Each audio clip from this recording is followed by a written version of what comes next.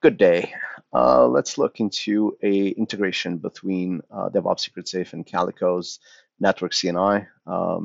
First off, just let's look at the nodes in my Kubernetes, and we'll look into the namespaces as well. Very quickly, you can see that the Secret Safe DevOps will be up and running in the Secret Safe namespace. And what I will do, I won't get too much into details into the how to deploy the secret safe with Kubernetes. You can watch my other video. I'll put a link in the description. So now you can see all my namespaces, and you can see the secret safe namespaces and the kube systems. So I will basically focus on Calicos and how to control service accounts. All right, let's look into my main YAML file, which is my deployment file. What I'm showing you now is really the container sides. You can see that I'm basically tying to my different secrets within Secret Safe. Please watch my other video in the description if you want a little bit more details into it. So right now, what I want to focus is more on the service account um, and the way that I'm calling the default one over here. And let's step out of the file there, and let's look into my default service account within my default namespace. So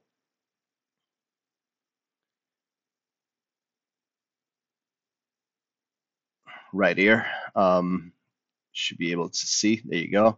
So you can see that I have my default SA, and I'm going to edit it. And what I want to focus here is the ability that we have to inject labels. So I'm going to edit this. You can see that what I have is my role built label that I previously add. Um, Fairly easy command to add up to the service account. So now I'm going to step out of here. And I want to basically push the create, with my main .yaml file, and get this pod up and running.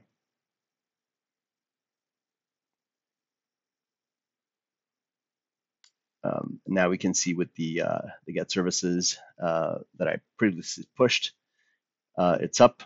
And let's check. I have as well an ingress file, which I won't get too much into details here, but basically you'll see it later what I'm doing with my ingress. Now let's look into my my Hello World page. You can see that it's up and running here, and you can see my ingress is pointing to my test path there. All right, let's close this up, and let's look into a little bit more into Calico, what I can do with it in a fairly clever way.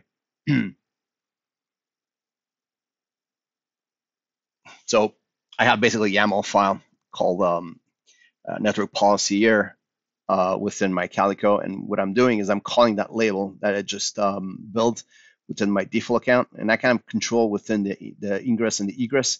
Right here, it's just a quick little test. So I'm pointing both, so I'm blocking it off for ingress and egress as well for both of them for the build role. So let's push this Calico network policy. Same command as with kubectl. There you go. So now this network policy is up and running. Let's confirm it with the get command. Cool. All right. So what we're going to do now, we're just going to delete the initial deployment that I did. So fully flush this deploy Nginx.